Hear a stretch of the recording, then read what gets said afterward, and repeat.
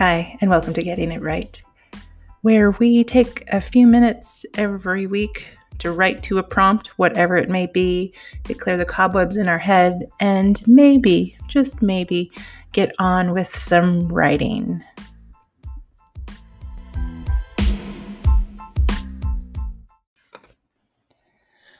Hello. Okay, for today's prompt, I'm not sure when you're listening to this, but for me, it's Thanksgiving Day. And, yeah, let's think about that for a moment.